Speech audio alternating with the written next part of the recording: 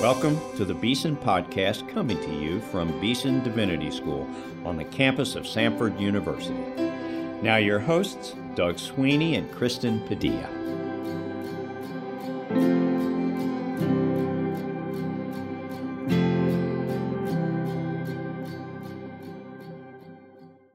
Welcome to the Beeson Podcast. I'm your host, Kristen Padilla. Today you're going to receive a real blessing by today's preacher and sermon. But before I tell you about what you're about to hear, allow me to invite you to our October 24th through 25th conference on the beauty of God, preaching, worship, and the arts. This is a collaborative event between our school and the School of Arts at Samford, as we seek to help ministers of the gospel and lay people think about how God's beauty affects our preaching, worship, and the arts. So if you're looking for a time of fellowship, encouragement, learning, and networking, we hope you will join us this fall. Learn more about this conference and buy tickets at beesondivinity.com/events. Also, our spring 2023 term applications are now open. So if you or someone you know has been thinking about theological education or even on the fence about starting seminary, reach out to my wonderful colleagues in the Office of Admissions, Kyle and Emily. They'll be glad to tell you all about Beeson, the advantages to starting your degree in the spring, and they'll walk with you through the process so that you don't have to walk it alone. God is doing some amazing things at Beeson, and we hope you'll look our way. Learn more at beesondivinity.com/admission. Today's sermon you're about to hear was preached by our beloved professor, Dr. Robert Smith, Jr., last fall. His sermon is entitled, "Have You Been to Gilgal?" and comes from Joshua 4 and 5. If you've ever heard Dr. Smith preach before, and I'm sure many of you have, then you will know that his sermons are biblical, theological, and doxological. He worships while he preaches, and he preaches while he worships. And he really invites you into the preaching and worshiping moment. This sermon was part of our fall series called Tokens of the Providence of God in Times of Trouble. Where is God in times of trouble? Dr. Smith's sermon may just be what you need to hear today. Dr. Smith is the Charles T. Carter Baptist Chair of Divinity and Professor of Divinity Christian Preaching. He has written 2 books on preaching and has traveled all over the world preaching the good news of Jesus Christ. But perhaps most special to me is that he calls me daughter and I call him father.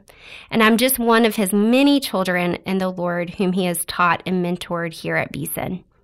So let's go now to Hodges Chapel and listen to Dr. Smith preach a sermon called, "Have You Been to Gilgal?"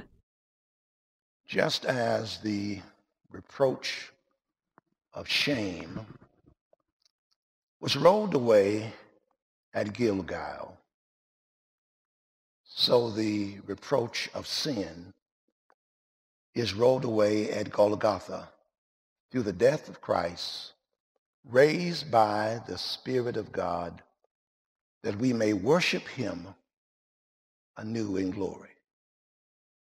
Just as the reproach of shame was rolled away at Gilgal, so the reproach of sin is rolled away at Golgotha through the death of Christ, raised by the Spirit of God, that we may worship him anew in glory. The children of Israel were to remember God and his law, the God of the law and the law of God. God knew that they were subject to amnesia. And so God said to them in Deuteronomy chapter 6, verses 6 and 7, that when your children lie down at night or when they get up, talk to them about my law and talk to them about me. When they sit at home or when they walk along the path, talk to them about the God of the law and talk to them about the law of God. And when you are sitting, think about it. Write my law in phylacteries and put it on your wrists and on the foreheads of your bodies.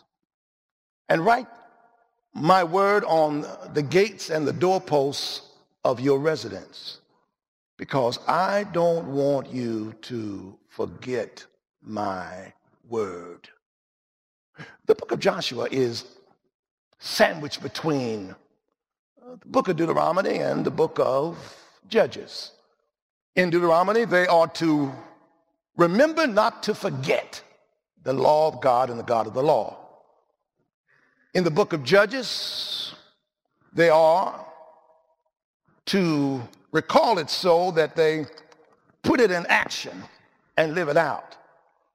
But in Judges, they forget to remember.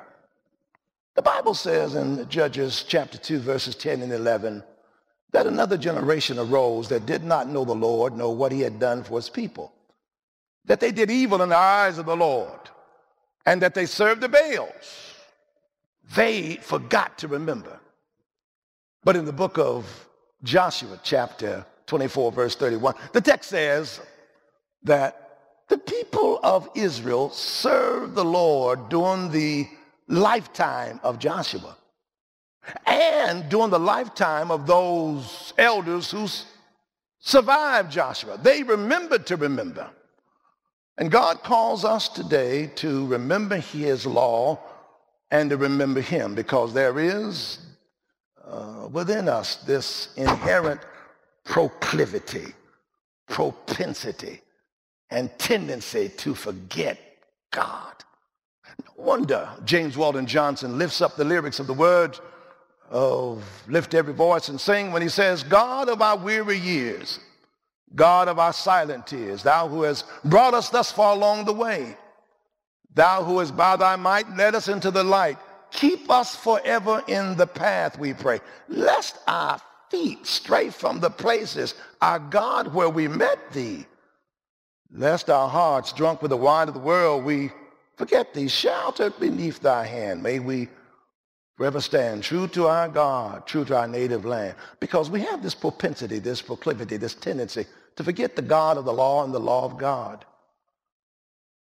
King of my life, I crown thee now, thine shall the glory be, lest I forget thy thorn-scarred brow. Lead me to Calvary, lest I forget Gethsemane, lest I forget thine agony, lest I forget thy love for me.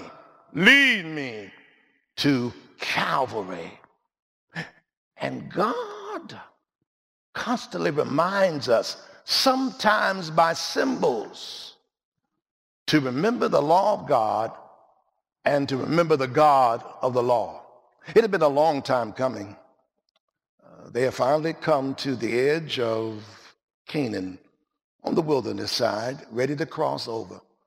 It was as if they could sing the song, on Jordan's stormy banks I stand and cast a wishful eye to Canaan's fair and happy land, where my possession lie. I'm bound for the promised land. I'm bound for the promised land.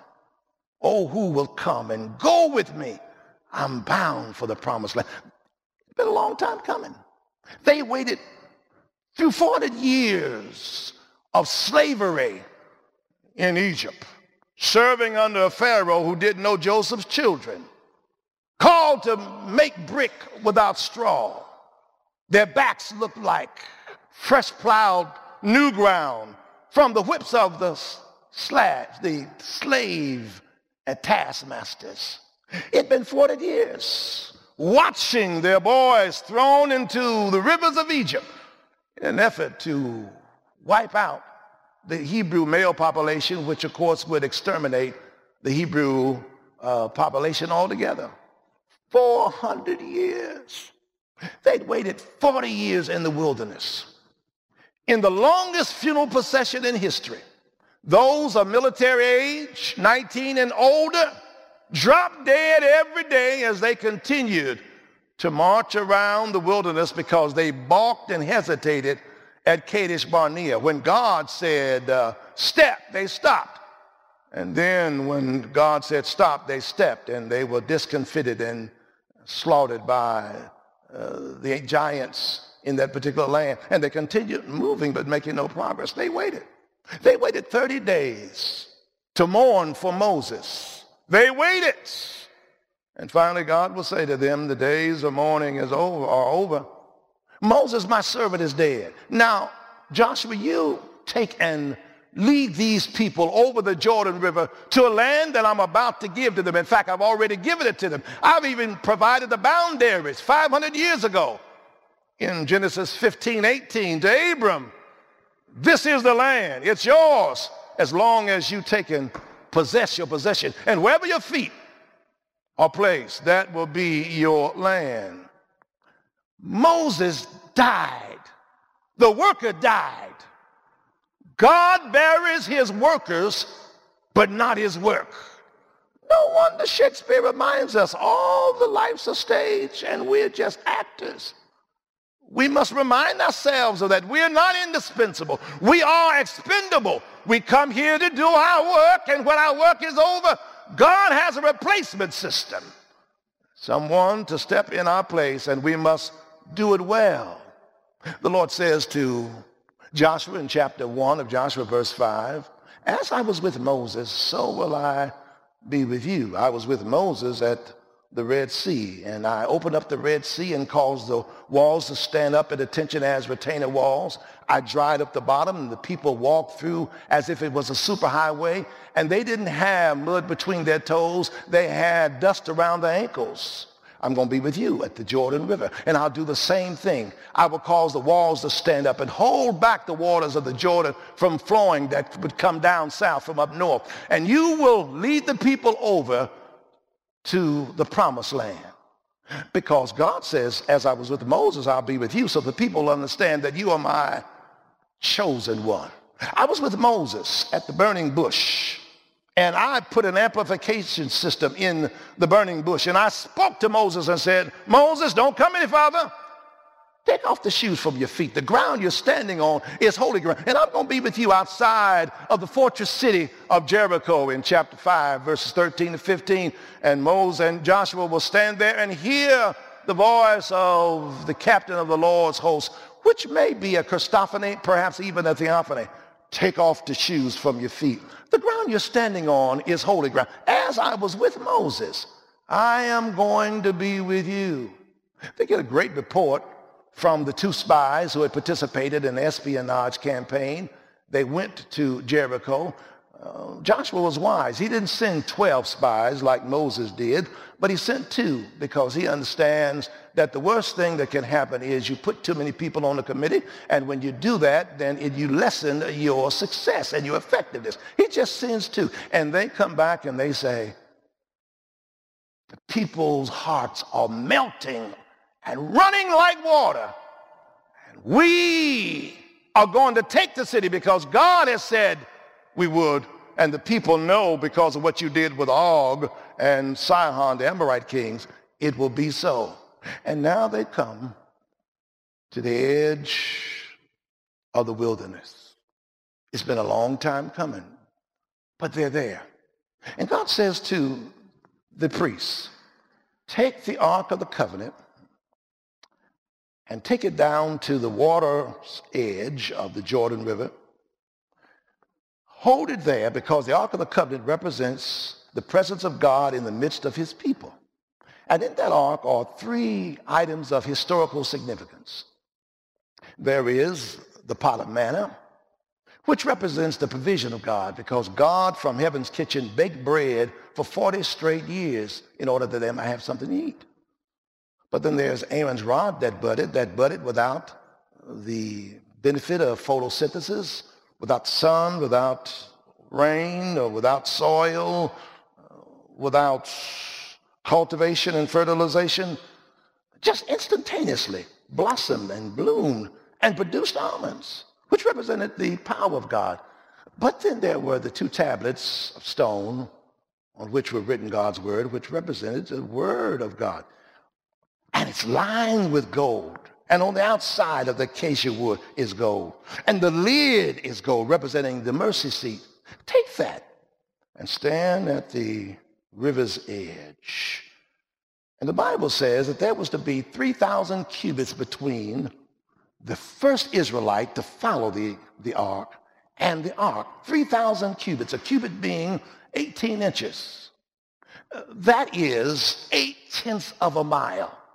It's the same distance from here to the soccer field across the street of Samford University. Why that kind of distance? Number one, God is holy. There must be separation between humanity and divinity, between deity and dust. Separation. But also because they needed to be able to see where the ark, which represented the presence of God in the midst of his people, was going. They must not be distracted and sidetracked by anything peripheral. They must keep their eyes on the ark of the covenant. And when the priests' soles of their feet touched the river's edge, God dammed up and held up the water up north. And the children of Israel began their march across. Of course, the priests are standing in the middle of the Jordan. They're acting like school crossing guards for children to pass by. And as long as they hold the ark and stand there, the waters stand up and they don't congeal to come down and drown the people. This, for some of them, was deja vu. 40 years prior, they had been there because they crossed the Red Sea. And now here it was again. Now it's the Jordan River. But for all of them, it had to be a moment in which they understood God did it. This couldn't happen except God did it. No explanation except God did it. God is not logical. God is supralogical. He is beyond logic. And there must be some things in my life and in your life that can only be explained and attributed to God. Nothing scientific, nothing educational, no luck. All you can do is say what the psalmist said in Psalm 124, had it not been for the Lord on my side. That's all you can say. Your GPA can't explain it. Your heritage can't explain it.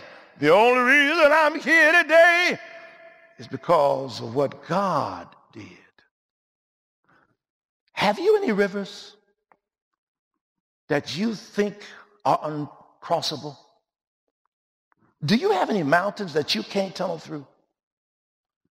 God specializes in things that seem to be impossible, and he will do what no other power can do.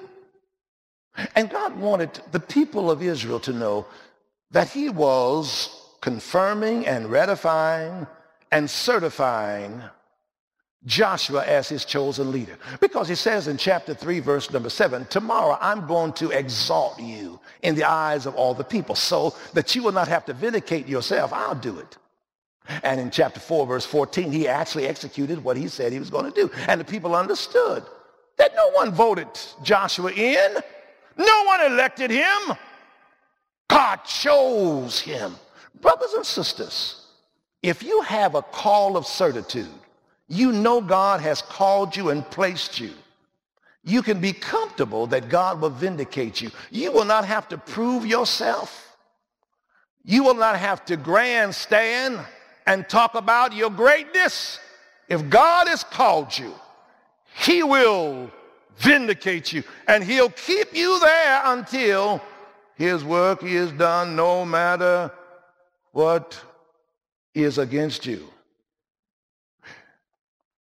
And now they're crossing over. And when the last Israelite gets to the other side, the Canaan side, Joshua has 12 men who've been selected, one out of each tribe, to come to the area where the priests stood holding the Ark of the Covenant of God, to pick up a boulder and put it on their shoulder and carry it to the other side and form a monument of remembrance. When that's done, the priests come. And when they get to the other side and get out of the river, God releases the water from up north, and it comes down and flows again. And it flows and floods the bank, because this is harvest time, when the flooded waters of Jordan overflowed the land of Canaan.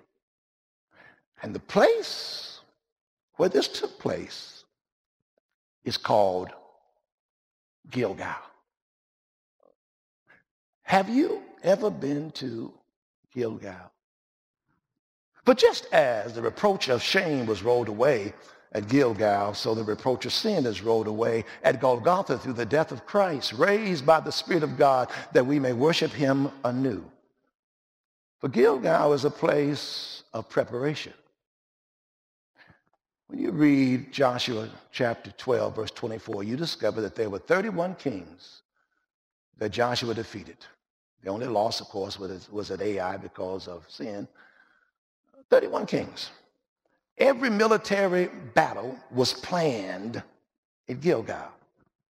They'd go out, execute their plan, come back, and plan again. Gilgal was the New Testament Capernaum for Jesus. It was the headquarters. It was a place of preparation for them. I'd like to think that Beeson Divinity School is a Gilgal. You are here for 3, 4, 5, 6. It doesn't make any difference how long you're here. And it's a time for your preparation. Your goal is not getting out of Beeson. Your goal is what you get out of Beeson. What are you going to get out of it? In a way, the success of your ministry might just lie in what you do at Beeson. Will you look back and regret that you never put in the dedicated time for studying biblical languages, history, and doctrine? Oh yeah, a discipline called preaching. Because this is the platform. This is a launching pad for you. This is where God is preparing you for what God is preparing you for. It's not a place just to get a diploma. No. It's a place for God to put in you the equipment that you need so that you can edify others when you go to minister unto them. It's a place of preparation. Jesus left earth to go to heaven in order to prepare a place for us. But initially, he left heaven to come to earth to prepare us for the place. And he sent his Spirit who lives in us, who continues to sanctify us so that people can see us as a Kodak moment of the future state of eternity, can look at us and see heaven in us. The way our lives are lived, they can get just a sample of what heaven will be like, because we are living in a heavenly way even when we're on earth by the power of the Spirit. It's a place of preparation. Have you been to Gilgal? Because Gilgal is a place of remembrance. A place of remembrance. The Bible says in chapter 4, verse 23 and 24, when your children ask you in the future, it's almost as if a son is walking with his father. And you know how inquisitive and curious children are. Like Isaac going up Mount Moriah with Abraham. Daddy, I see the fire, the instruments for making the elements for making the fire. I see the wood. But where is the lamb for the sacrifice? And here's a little boy going through the Gilgal National Park, and he sees this strange monument of stones. They're not chiseled because God forbade that. There's no mortar there. They're just held together. And some of them are larger than the others. Like some of the tribes, Judah and Ephraim are larger than Issachar and Asher. But it makes no difference because we're talking about unity. And when it comes to the church, because that anticipates the church, it makes no difference what your gift is. You're not better or lesser dependent upon your gift. The foot can't say to the hand, I don't need you. No, whatever you have, put it in the monument to build up the church, to glorify God. You may not be able to sing like angels, and you may not be able to preach like Paul, but you can tell the love of Jesus, that he died to save us all. So don't take and despise and look down upon smaller things. that don't get the kind of notoriety that other gifts have. Take what God has given you to bless the people that God has given you to bless. And here is an instance in which they remember what God has said. These stones have a story, in the words of Dr. Tyshawn Gardner, and the stones tell this story. Verse 23 and 24. When your children will ask you in future times, what do these stones mean? You're to tell them that God dried up the Jordan River and we crossed over on dry ground, verse 24, in order that they might see that the hand of God is mighty and that all of you will fear the Lord. That's what these stones meant. Everyone, I think, ought to have a memorial. I remember I've got some very beautiful diplomas and plaques and jewelry my wife has given me, all of them very valuable things, not monetarily speaking, but in terms of significance. These mean so much to me. It's a hospital waist handband. Here's one, 1996 rather, January. Christ Hospital, cancer. God brought me through. It's a memorial. I just keep it. It's not worth much monetarily. Here's another one. 2005. Here's another one. Cancer. Christ Hospital. Here's another one. 2010. Hospital. Cancer. 3 times. Because I keep these to remind myself, son, you don't have time to waste. God's been good to you. God has spared you. God has done what no one could do. Had it not been for God, you're not here just to do time in the pulpit.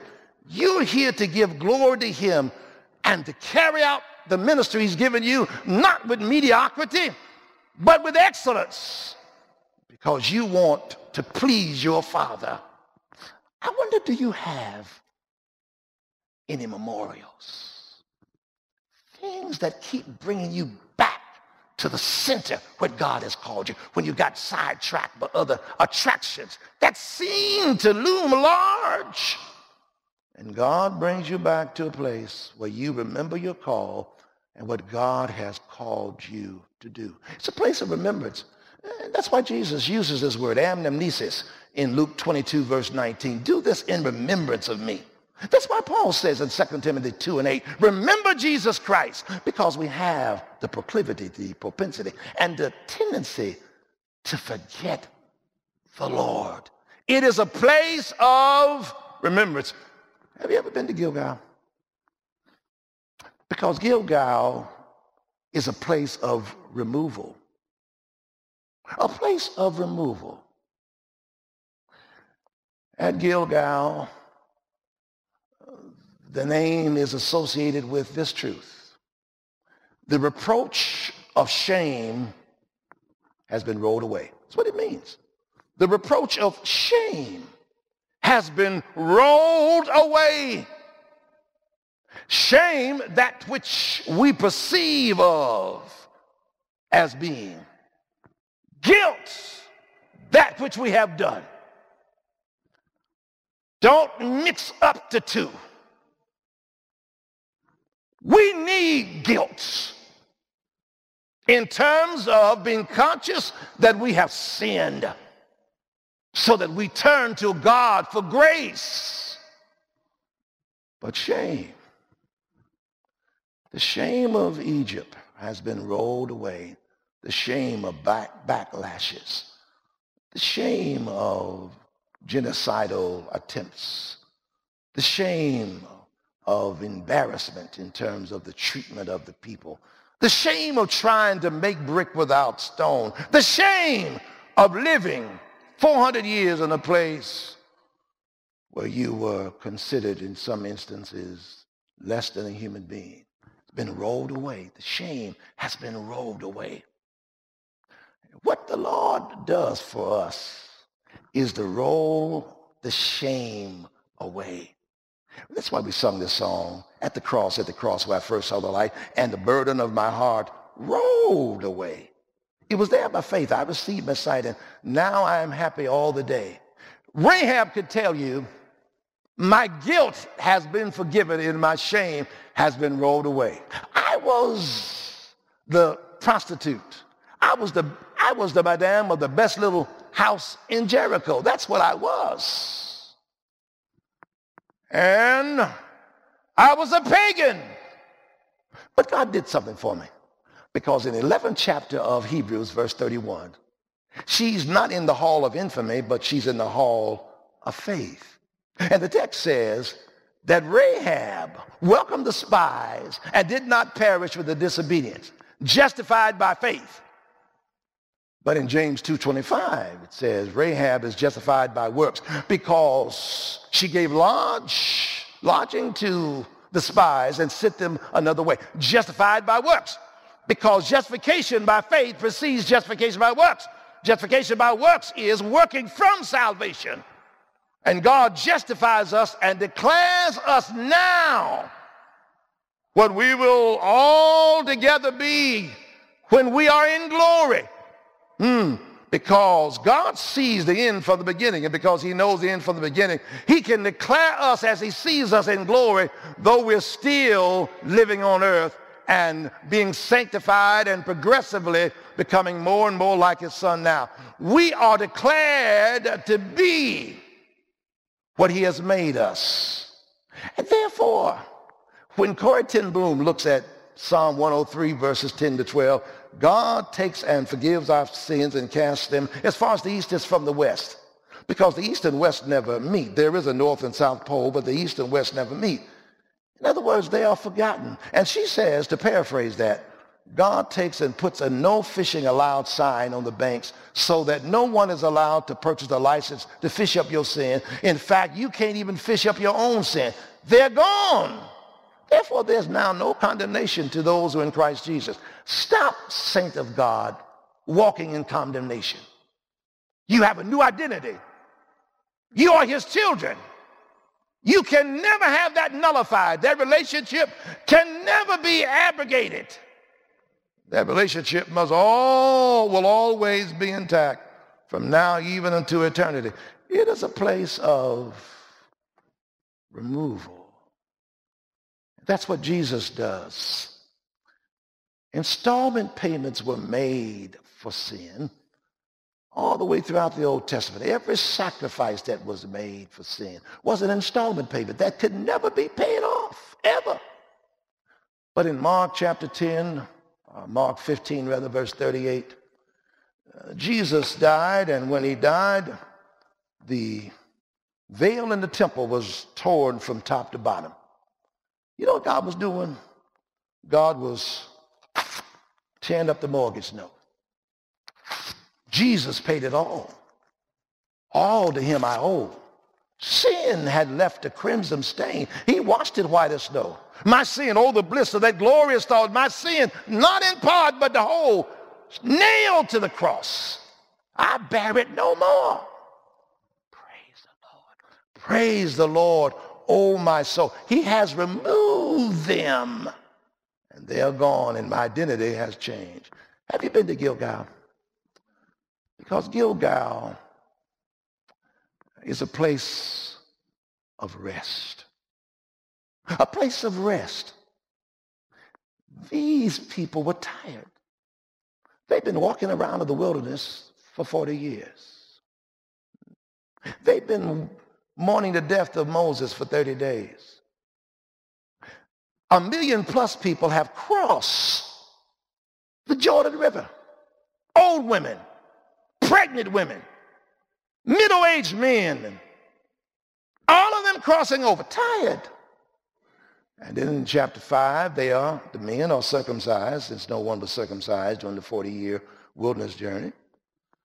The Bible says they stayed in their homes, verse 9 of chapter 5, and 5, 8, and 9, until they were healed. They're tired. Some of you are really tired. You're tired of infertility.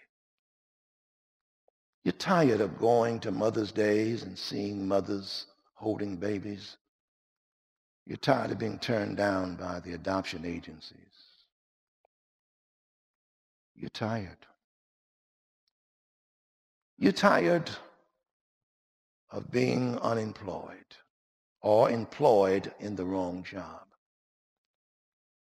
And those who are unemployed and they have an MDiv, the wives say, you've got your MDiv, now what about a JOB? You're tired. You've got an MDiv and you're working delivering pizzas. You're tired. You're tired of making the hospital your second home, the doctor's office your second home. You're tired. Like Fannie Lou Hamer of Mississippi would say, being sick and tired of being sick and tired. The report is always bad. There's some more surgery that is needed. I'm tired. Why can't I be well and live a normal life and enjoy what everyone else has enjoyed? Tired. You're tired of relationships that have soured, marriages, friendships, the dissonance between you and your mother, you and your father, sisters and brothers haven't spoken since Daddy died. You're tired. Some are so tired that they just wish that at night they wouldn't wake up in the morning. Just tired. Gilgal is a place of rest. And Jesus epitomizes and personifies that. Do you hear him saying in his word in Matthew 11:28 and following, come unto me if you labor and you're heavy laden, and I will give you rest. Because the Old Testament Joshua, according to Hebrews 4, 8, and 9, did not give the people of God rest. If he had, then God would not have spoken of another day where the people of God will have their Sabbath. No. He gives rest. That's why Augustine could say in his Confessions, he could say, thou hast made us for thyself, and our souls are restless until they find rest in thee. Because God has made a God-sized hole in us, and nothing will fill that hole except God. He gives us rest. Jesus is the fulfillment of the ark.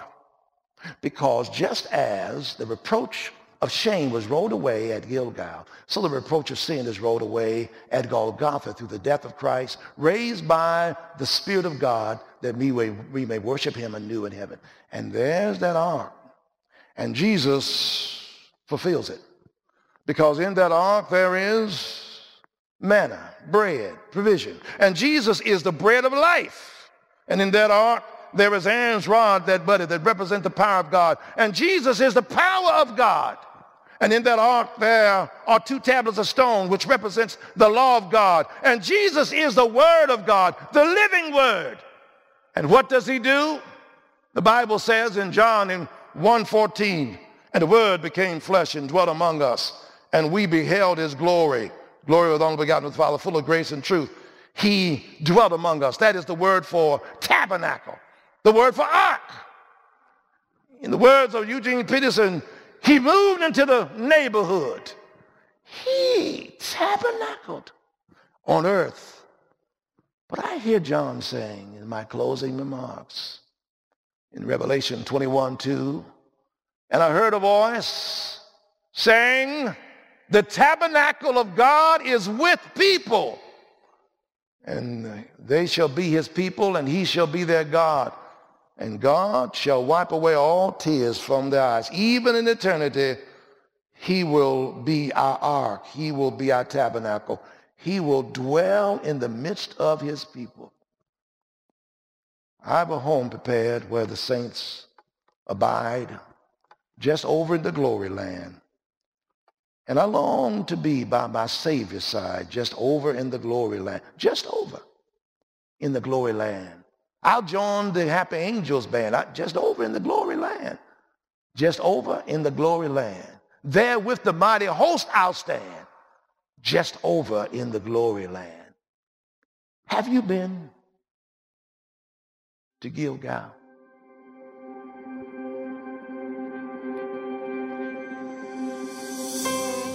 You've been listening to the Beeson Podcast. Our theme music is written and performed by Advent Birmingham of the Cathedral Church of the Advent in Birmingham, Alabama. Our engineer is Rob Willis. Our announcer is Mike Pasquarello. Our co-hosts are Doug Sweeney and myself, Kristen Padilla.